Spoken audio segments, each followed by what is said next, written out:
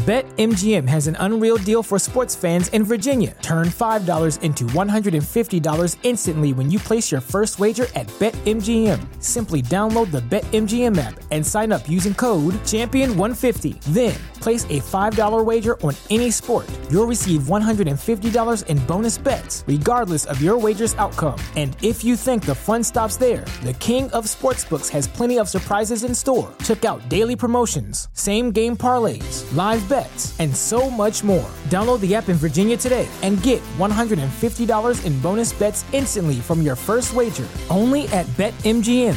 BetMGM and GameSense remind you to play responsibly. See BetMGM.com for terms. 21 plus only. Virginia only. New customer offer. Subject to eligibility requirements. Rewards are non-withdrawable bonus bets that expire in 7 days. Please gamble responsibly. Gambling problem? Call 1-800-GAMBLER. Promotional offer not available in Washington, D.C.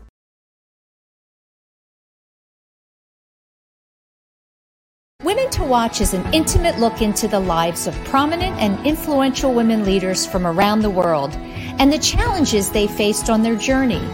It's the real story behind her title.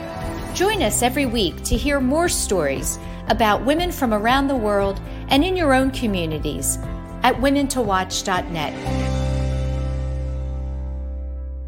Do you stream on a Roku, Fire Stick, Google TV, or Apple TV? Now you can watch 6ABC 24/7 with the 6ABC Philadelphia streaming app. And the big story on Action News? Search 6ABC Philadelphia and start streaming today. Hello, everyone, and welcome back to another week of Women to Watch. I'm Sue Rocco. Thanks so much for joining me for another week of profiling women leaders from around the world.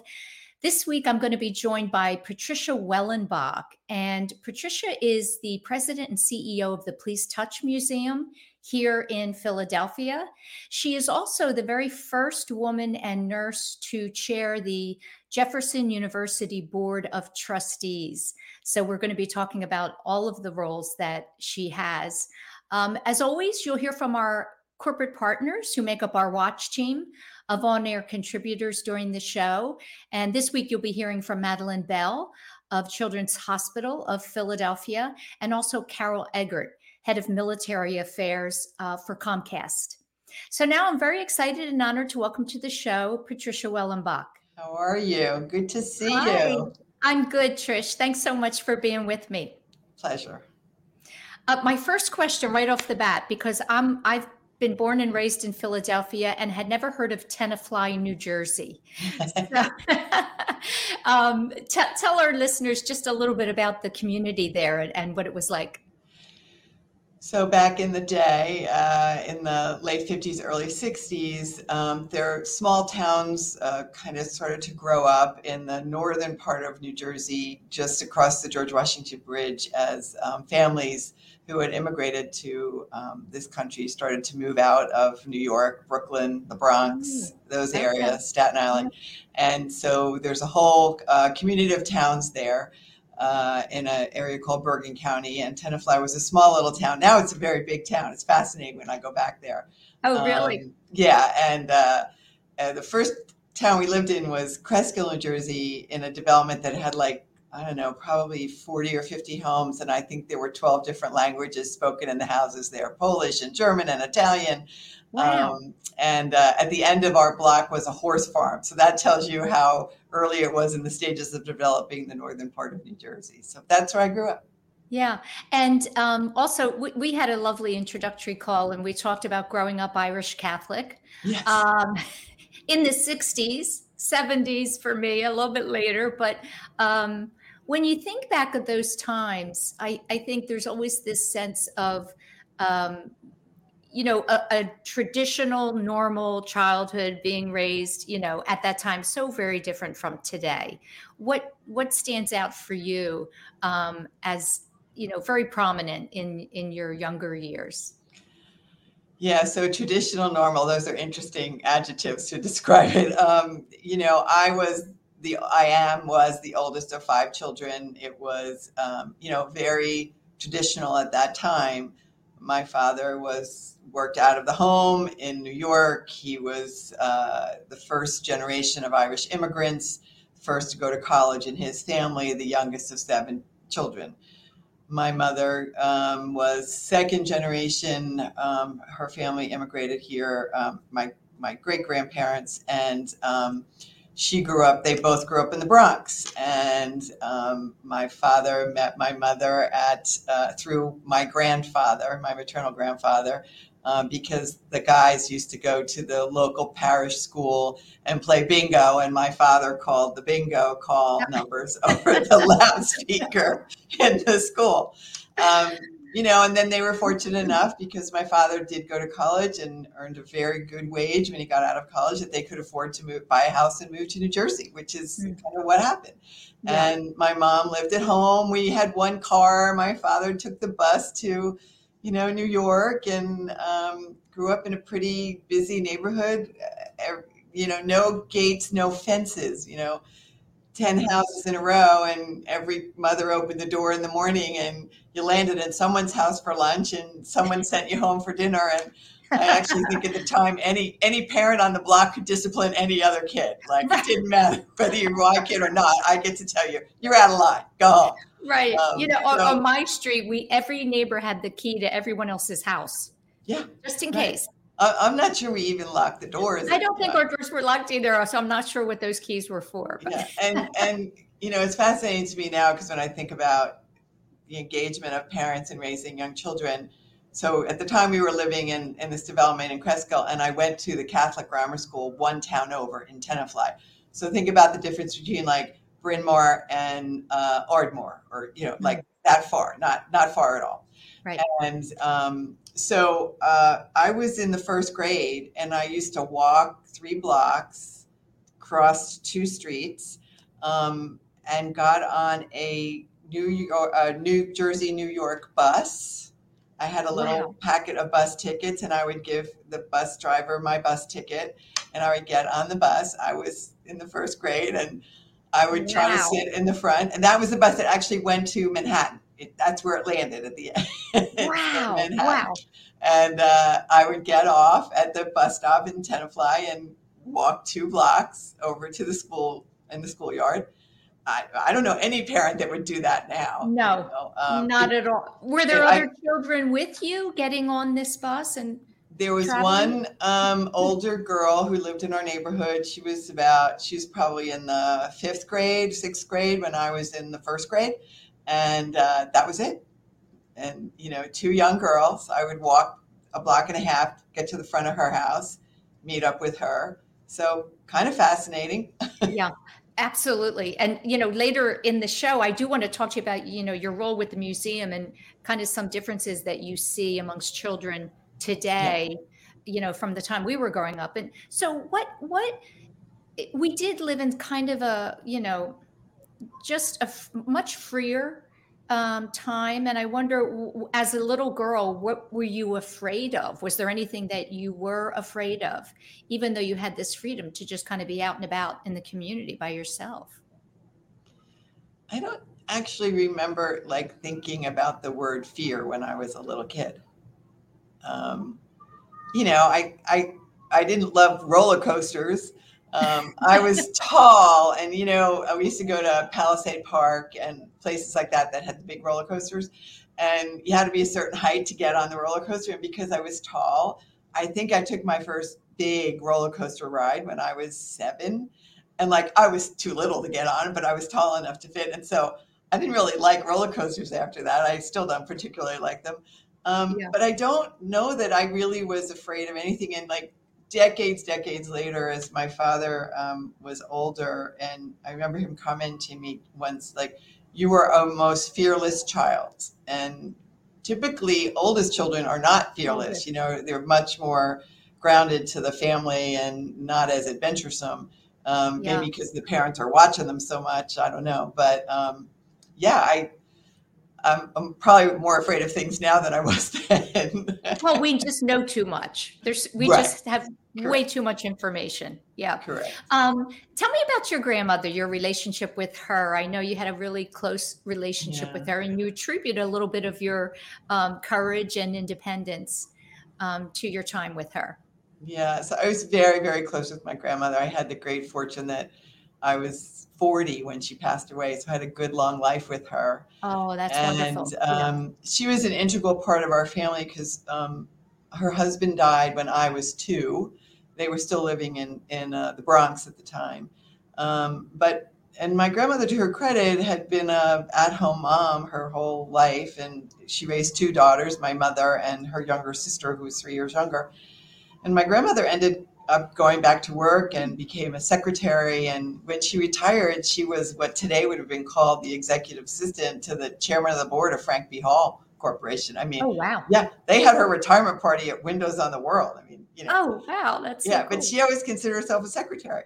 But she had this tremendous capacity for bringing people into her life, and just she was just a wonderful, wonderful person. And she taught me a lot about integrity and ethics, and I didn't even realize it. She'd be sitting there at dinner on a Friday night, because she used to come out to New Jersey on Friday night and spend the weekends with us. And, she'd talk about, well, I go to the ladies' room because of my job. Like all the other secretaries want to know what I know. And I just say, I don't know anything. Like you have to understand, like when you have big responsibilities, you have to protect those responsibilities, and you have to be accountable and respectful of the role that you have. And, but she also had this amazing capacity. Like if anyone was sick or needed anything, there was always a meal delivered. When she was older and retired to Florida, she was retired and she was doing respite care so that families who had family members who maybe were stroke victims or had Alzheimer's and were at home, she would go in and take care of the compromised family members so the other family members could get out, maybe go get your hair done or go for a walk or whatever. She could throw a great party. I remember coming when I was out of college. I was in a bar one night with some friends of mine, and my grandmother was there, and we went home, and she was still there. So she was an accomplished piano player. She was, and I was so fortunate when I had my own children, who are now 36 and 33. She came and stayed with me for a month when both of the boys were born, and those boys were very close to their great grandmother. As a matter of fact, my granddaughter's middle name is my grandmother's name. And what is that? Marion. And it was such an honor to her when my son told us that, meet your first granddaughter, Cora Marion. And, that's so just nice. Meant the world to us. So. Yeah, that's so nice. Did she talk to you about being a girl, a woman, and, going out and pursuing your dreams and aspirations? Was there that kind of independence that she wanted you to have? Yeah, so my grandmother taught me how to cook, how to bake, how to sew my own clothes. Okay. She taught me how to press a man's shirt so it looked fabulous. I mean, she had all of those skills, and I think as she was teaching me those things, we'd be having these conversations. And when I was 9, I was in the Girl Scouts, and my first badge was a cooking badge. And I cooked Sunday dinner for my whole family. There were 7 of us plus my grandmother. And I remember roasting a chicken, fixing the green beans, baking a pie. And I'm sure throughout the entire time that she was kind of standing there in that kitchen coaching me, she was helping me to build a sense of confidence that I could tackle anything. Mm-hmm. And I think it was subliminal. I don't ever remember her being like the grandmother on in Downton Abbey, sitting down with Lady Mary, giving her sage advice. But I somehow think that was my grandmother. It's so interesting that you mentioned being a Girl Scout. Last week we had the head of Southern Central New Jersey, Girl Scout Jenny Hill, on the show. And it's just fascinating to me the percentage of women who are in positions of leadership who were Girl Scouts. What do you remember about that? How do you think that impacted where you are today? Yeah, I think it's a point of great pride for the Girl Scouts and what they have contributed to women leaders over decades and decades. And you have to remember, I grew up in the 60s and the early 70s. And there weren't a lot of ways for women to excel and show leadership, and to really invest in yourself for confidence. I mean, this was before women or young girls were getting really active in sports and things like that. I mean, it just was at the early stages of that. So I think through Girl Scouts, I don't know, there was this community, and you would want to try something to get a badge, right? And so you would get this courage and self-confidence. And, I think that's part of what they do instill in you, this sense of you can do it, just try it, you can fail at it, and then try it again, and you'll figure it out. And so I really think that is part of what happens in Girl Scouts. And I think the interesting thing was also, a little bit of competition, cookie sales. My grandmother used to help me achieve my cookie sale. She used to take the sheet to the office and get everyone to sign up for her cookie sale. There you go. A little bit of competition. And so it just all worked out.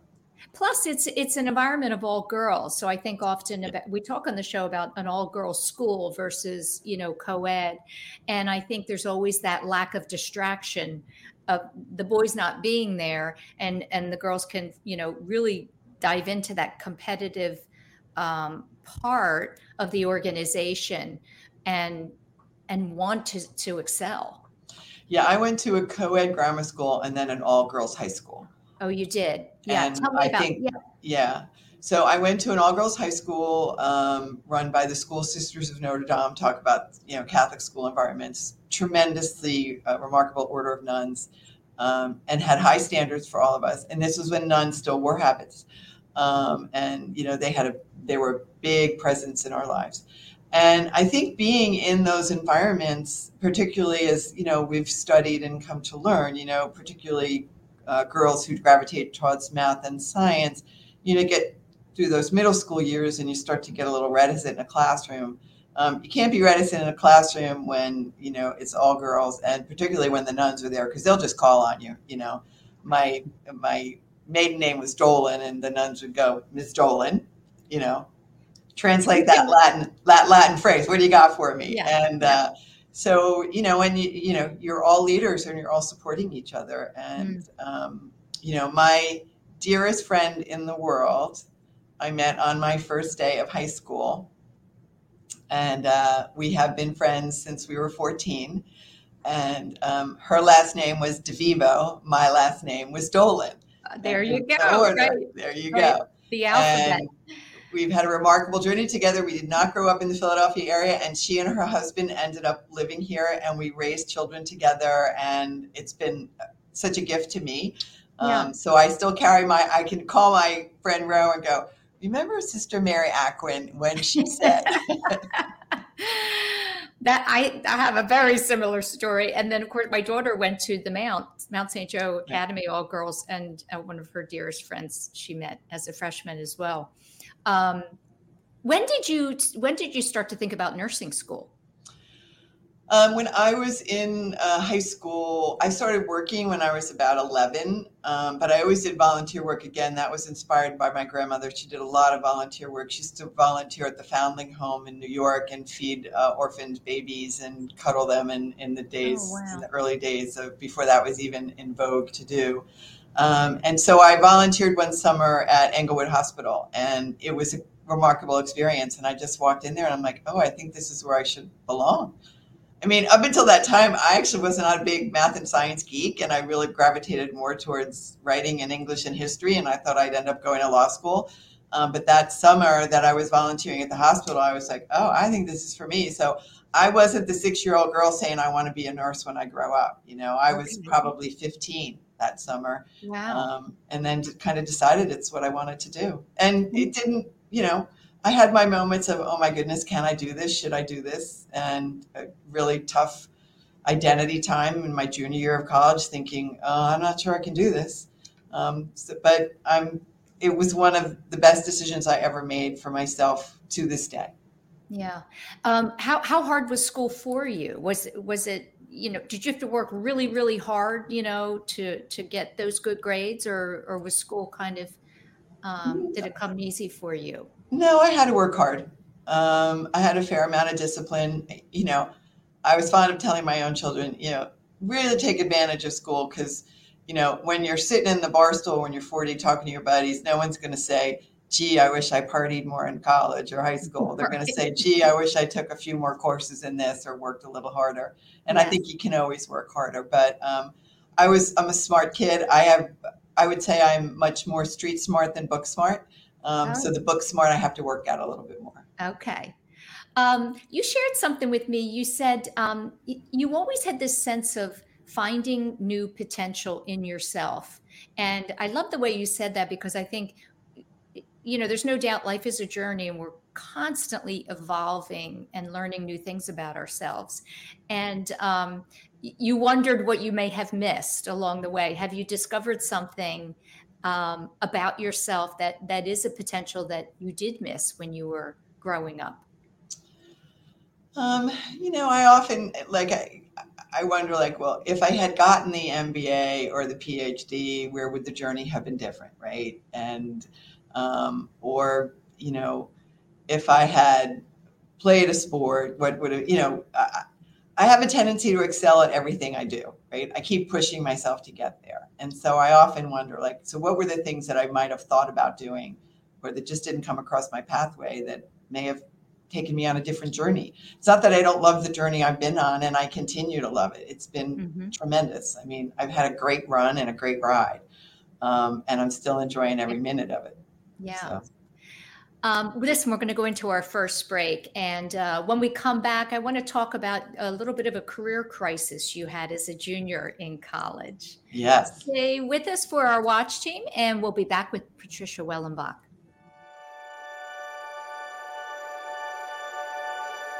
We are CHOP, and we can't wait to show you around. We're the nation's first children's hospital. Now, a care network with more than 50 locations that continues to expand. 3 state-of-the-art research buildings with 1.5 million square feet of space. We have grown from 12 beds 165 years ago to nearly 600 beds and one of the best children's hospitals in the world.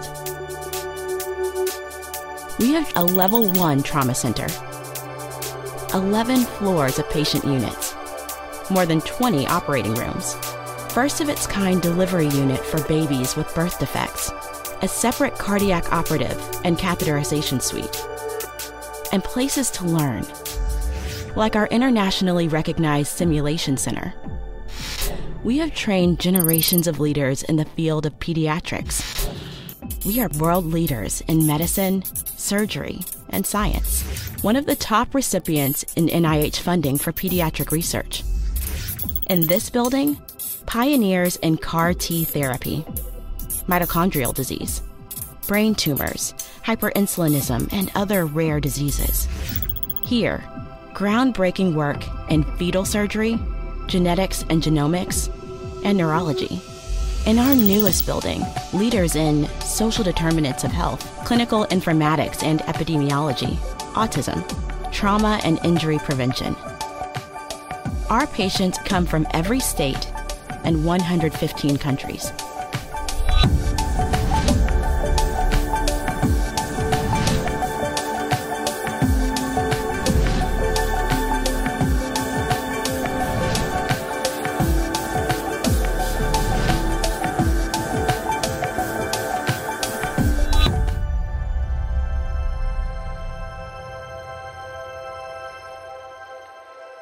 Meeting these challenges requires the best and the brightest. We are passionate about pediatrics. We are motivated to make a difference in the world and in our community. We are a team. We are CHOP.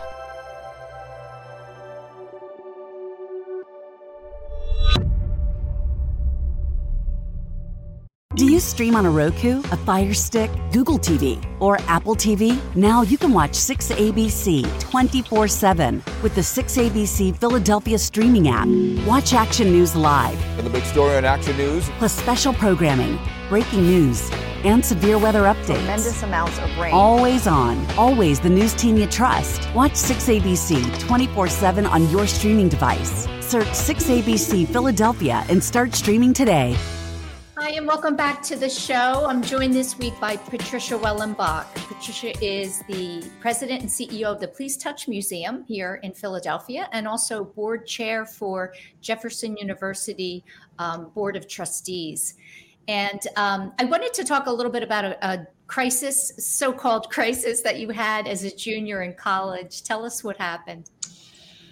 Yeah, I was a junior at Boston College studying to be a nursing student.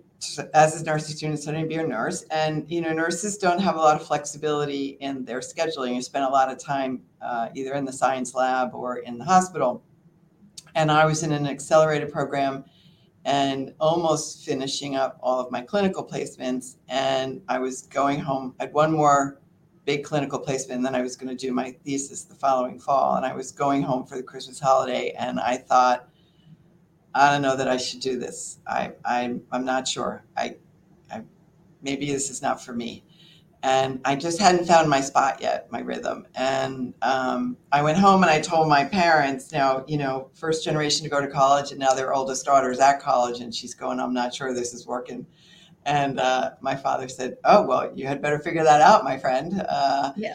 And so I went back to school and I met with my advisor, and she said, oh, Trish, you're going to be just fine. And I said, I don't think so.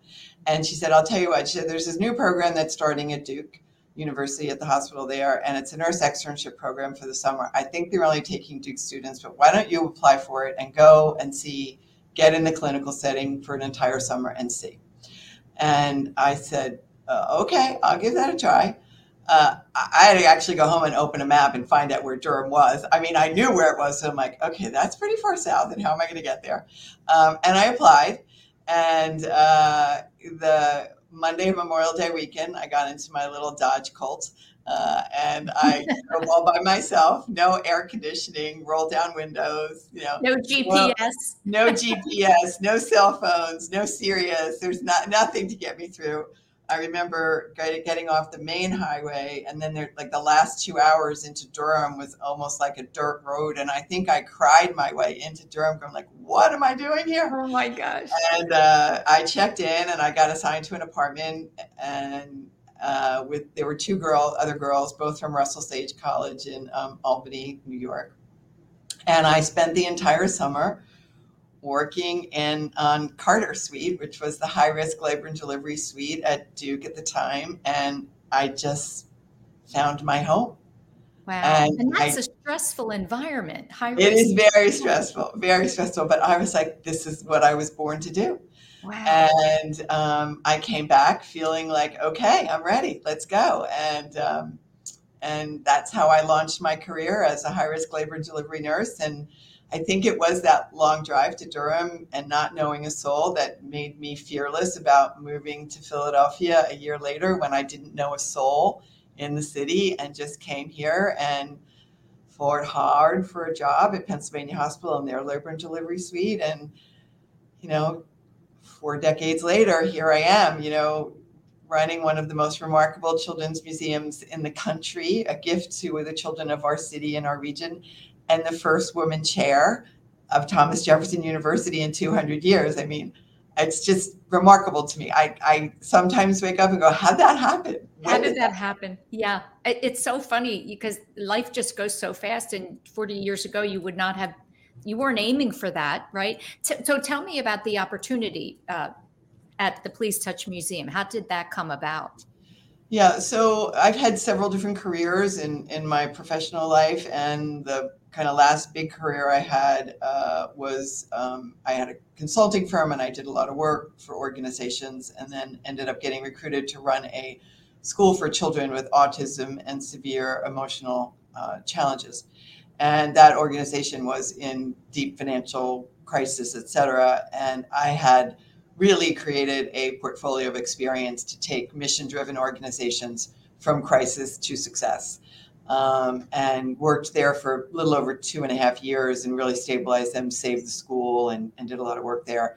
and was just finishing up that work. And Sally Stetson, who was the board chair at the museum at the time, they were in deep financial distress and challenge. They were entering into a bankruptcy. They had $60 million worth of debt. And Sally called me one day and said, I don't know if anyone's put their name on your dance card yet, but if you're thinking about doing something next after Green Tree, would you come and work for us? I'm like, Sally, I'm kind of tired. I just did that work. And she said, well, we could really use you. And that was the summer of 2015. And by November, I was here, and it has been an amazing journey for me. I have learned so much, worked with so many remarkable people, and have such pride in the work that we have done. Not only did we survive a really challenging bankruptcy and financial crisis, then we survived a year-long closure during the pandemic, reopened. We are beating our 2019 numbers for visitors, for revenue. We've launched a remarkable program in kindergarten readiness, getting underserved and under-accessed children ready to learn and launch in kindergarten. That's got $1 million worth of federal funding behind it.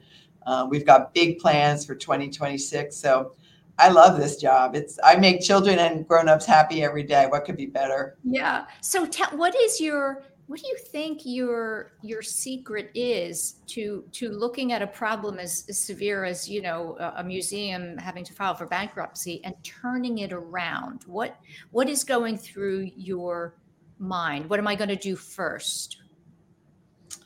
I kind of get in my head where I think we should go.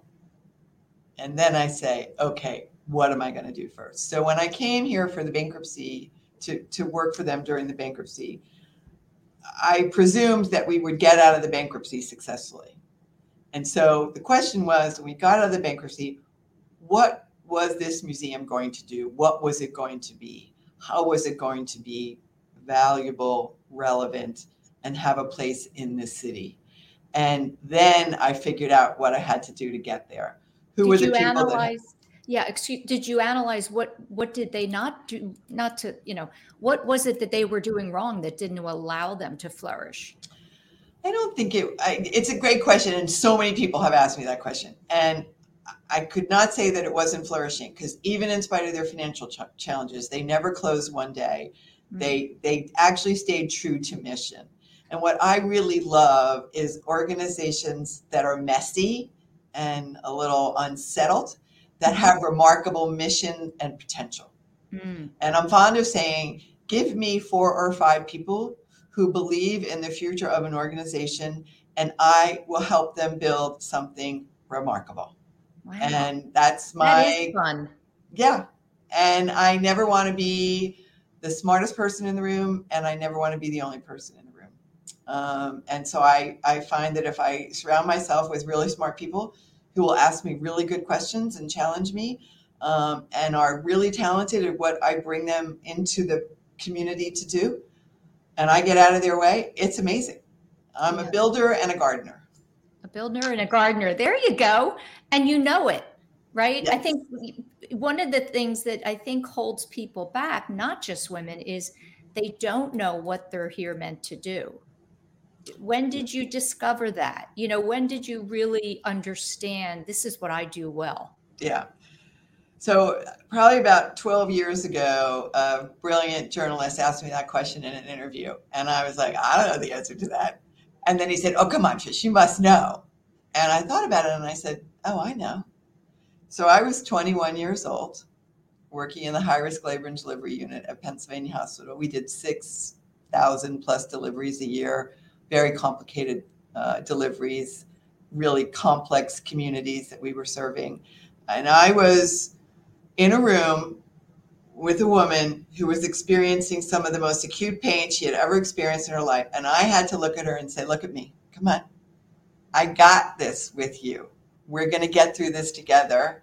And I promise you on the other side, it's going to be amazing.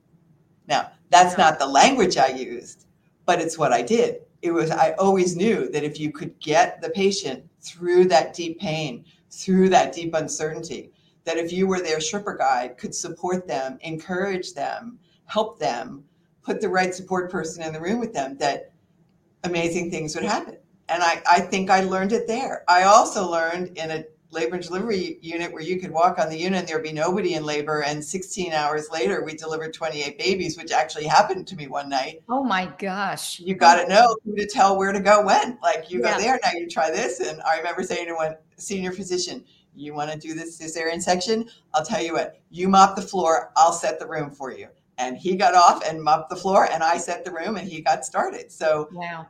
you can't let time become your enemy when babies are on their way. Oh my gosh. Well, are you an optimist? I mean, would you say you're an optimist? I would say I am an optimist. My husband says not as much as I should be. He says, every once in a while you get that maudlin Irish thing going, honey. But I do believe that there is a solution to every problem. And that if you just take a breath, right? What's the solution? What's the problem? What are you trying to solve for? Who has to help me solve the problem? And how are we going to get there? I think as a leader, things go right, you give the credit. Things go wrong, you take the blame. And I always have behaved that way. If things don't go well, I got to own it, right? Like I missed it or I didn't get it right. That's what authentic leadership is about. And when things go really well, it's not me, it's this individual, this team, this group. It's what you have to do. I mean, it's how you actually aggregate people that want to work with you. I never think of anyone as working for me. And there are many times that I'm working for them, right? What can I do for you to help you succeed, to make you feel rewarded in the work that you do every day? It's an important question for leaders to ask. Yes, really good advice. And the ability to be humble in your role at the top. Tell me, do you think about your role with Thomas Jefferson University as the first? Firsts are exciting, especially firsts for women, and we're seeing a lot. So the first woman in nurse to chair the board. What are you most proud of, other than landing that title? I think that in the course of everything I have done up until the point where the board invited me to be the chair and represent the organization at the highest level at the board table, I believe that everything I did got me ready for that. Everything from being a nurse to being a caregiver and a caretaker for parents and family members who have gone through health crises, through shepherding organizations through good times and challenging times, to building boards, to building executive leadership teams, to restructuring. I think all of that, I am so proud of all of those accomplishments, and I think that's what got me ready. Do you see the connection between that and even the little girl, the oldest of 5, who had to kind of lean in and help at home? Is there a connection there? Yes, because sometimes as the leader, whether you're the CEO or the board member, you do play a little bit of a role of a peacemaker, a connector, an interpreter, right, to all the voices in the room. Even if it's just, I'm making the lunches for all my siblings and I only got 8 minutes and I got to do 5 sandwiches and like everybody wants to be different. I'm like, no, we're having peanut butter and jelly today. Tomorrow we're going to have, cream cheese and jelly. Like, because you want cream cheese. I'm like, I don't have time for that. I think I was probably 9 when I was saying that. And I think that's really kind of what you have to be. I also think as I have evolved in my leadership in the business world and in the boardroom, I talk less and less. And I practice that a lot as the board chair. I want to hear from the management team. I want to hear from the trustees in the room. And then I want to be able to create the connections between what I'm hearing.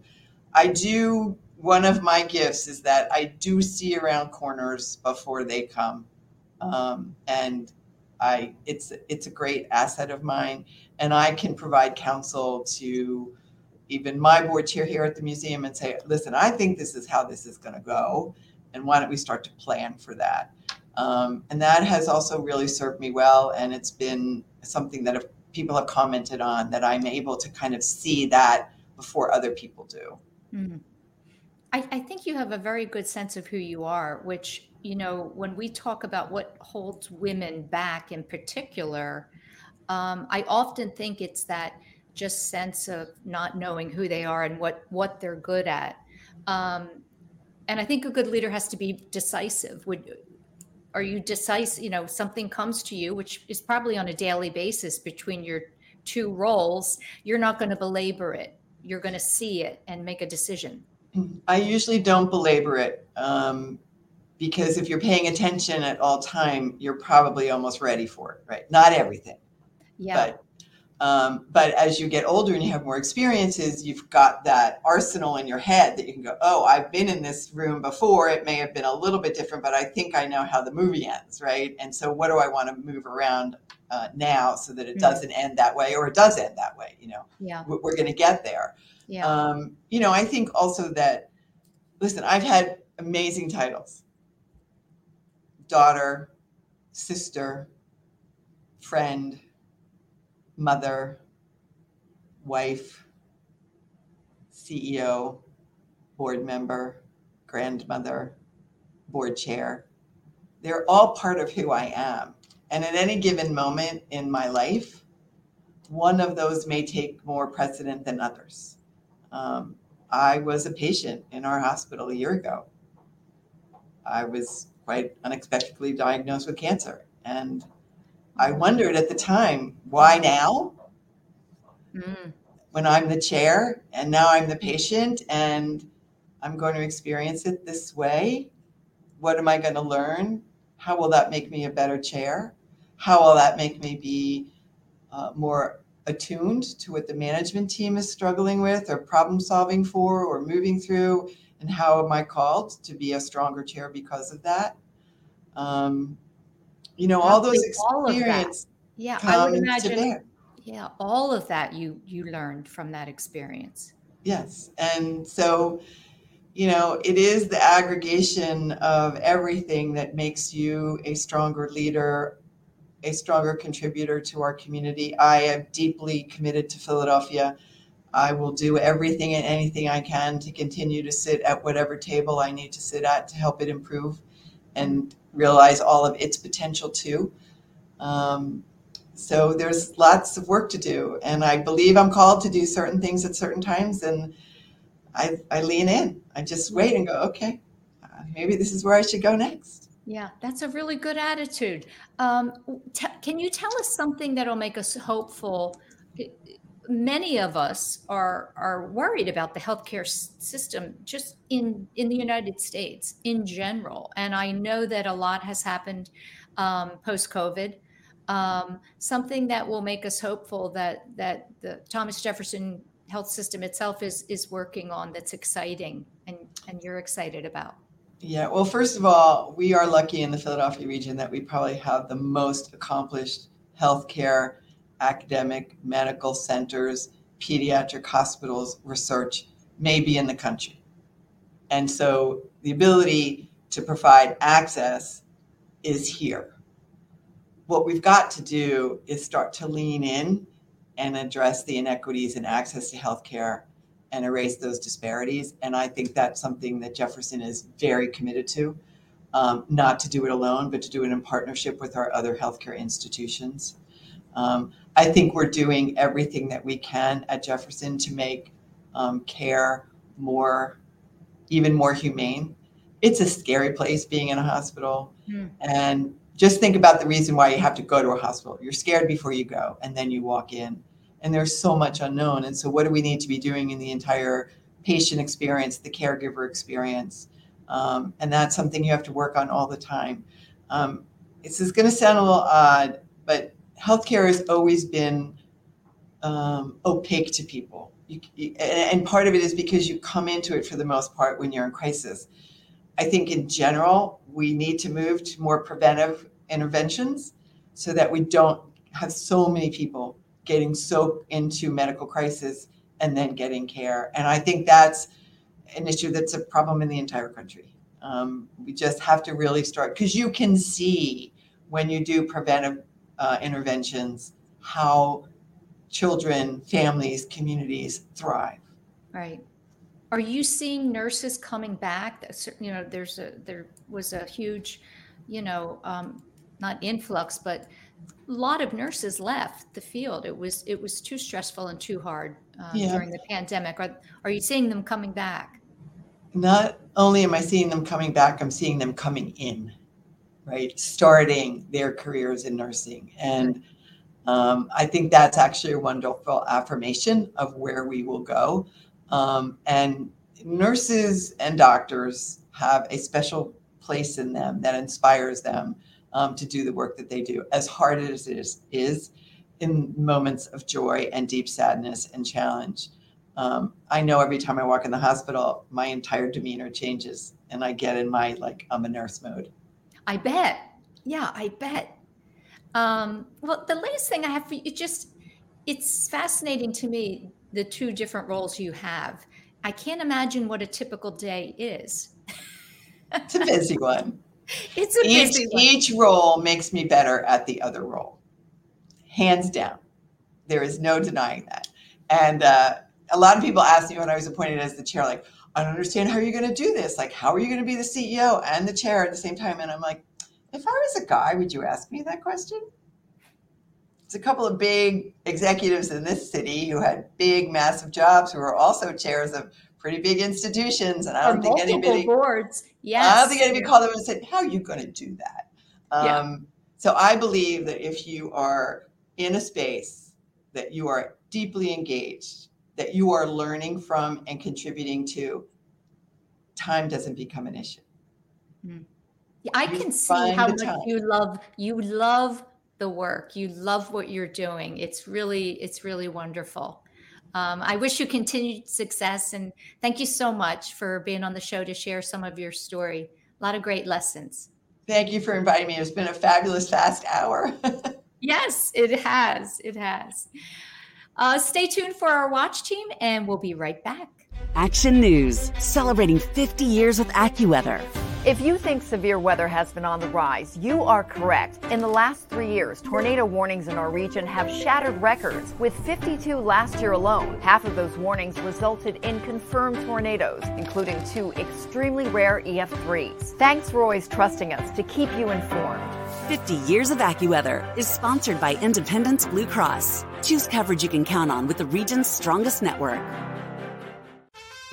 Is the best vacation one that you find, or one you get lost in? One that takes you to new heights, or reminds you to go with the flow? To get your feet wet and your wheels spinning?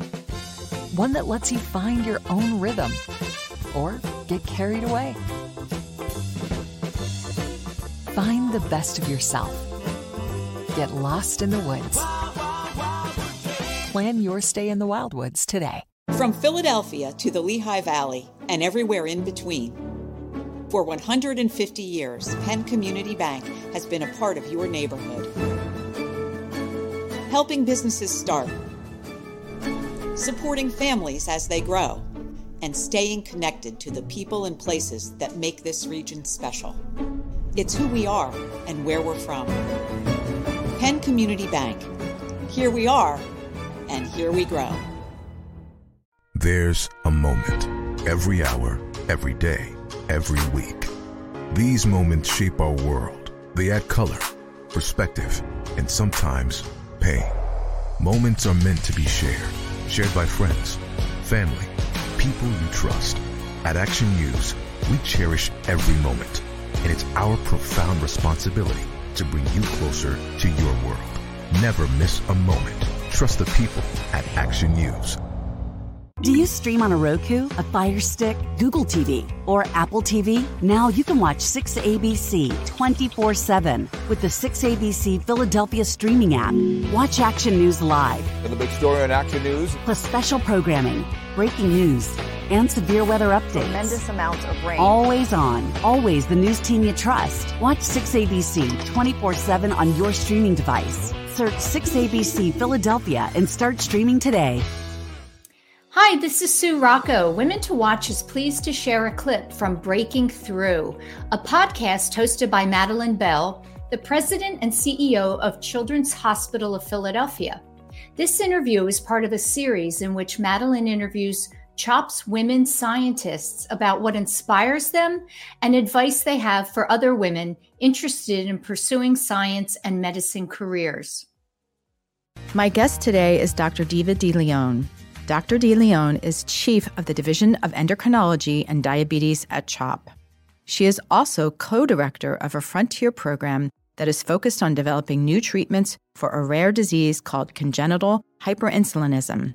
Did you have any role models or mentors along the way once you chose your path as a physician? Particularly, I can remember a pediatric resident. So this resident gave me opportunities to develop some new skills as a medical student that some of my peers did not have the opportunity to develop. And I think that was important for me to see the path in front of me and to make me feel confident in my decision of becoming a pediatrician. Let's get back to a little bit about your work and your research. Can you tell our listeners what is congenital hyperinsulinism? It's basically the opposite to diabetes. So in diabetes, your blood sugar is high because you do not produce enough insulin. In hyperinsulinism, your blood sugar is low because you produce too much insulin. What would happen to a child in the future if their hyperinsulinism was not treated? Failure of brain function that in the short term can manifest with a seizure and even death. To hear more of Madeline's interviews with CHOP's amazing doctors and scientists, listen to Breaking Through with Madeline Bell, available wherever you get your podcasts. At Action News, we cherish every moment, and it's our profound responsibility to bring you closer to your world. Never miss a moment. Trust the people at Action News.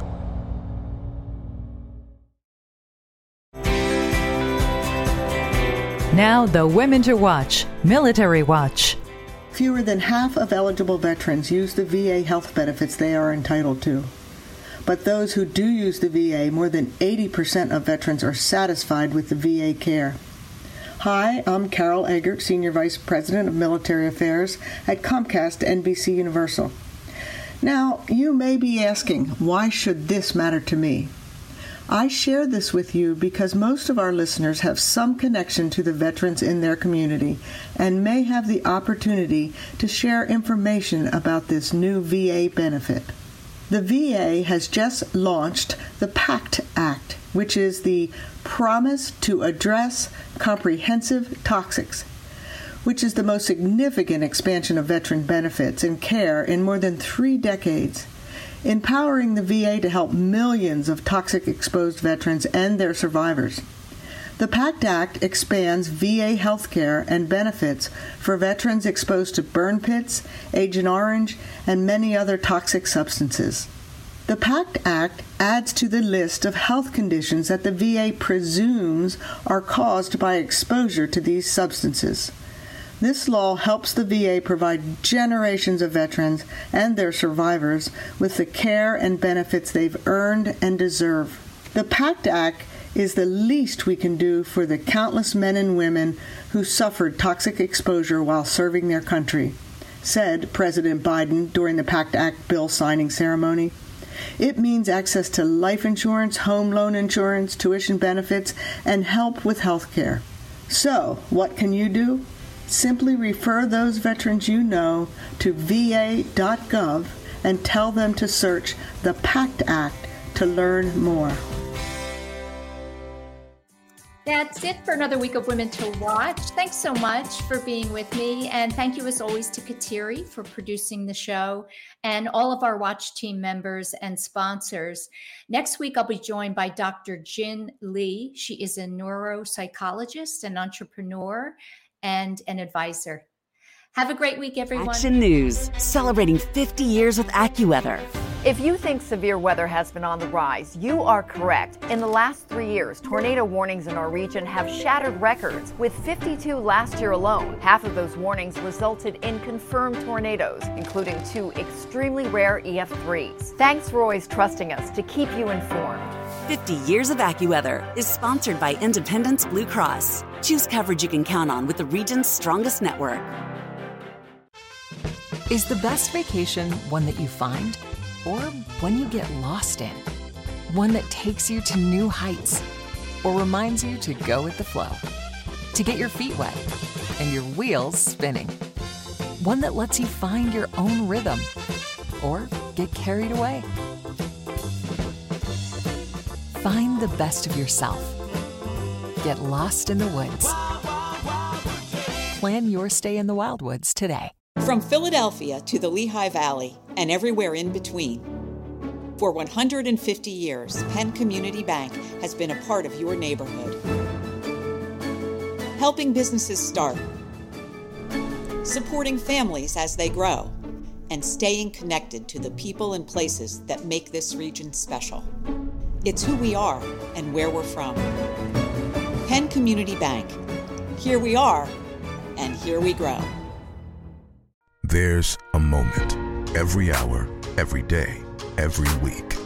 These moments shape our world. They add color, perspective, and sometimes pain. Moments are meant to be shared by friends, family, people you trust. At Action News, we cherish every moment, and it's our profound responsibility to bring you closer to your world. Never miss a moment. Trust the people at Action News. Do you stream on a Roku, a Fire Stick, Google TV, or Apple TV? Now you can watch 6ABC 24/7 with the 6ABC Philadelphia streaming app. Watch Action News live. And the big story on Action News. Plus special programming, breaking news, and severe weather updates. Tremendous amounts of rain. Always on. Always the news team you trust. Watch 6ABC 24/7 on your streaming device. Search 6ABC Philadelphia and start streaming today.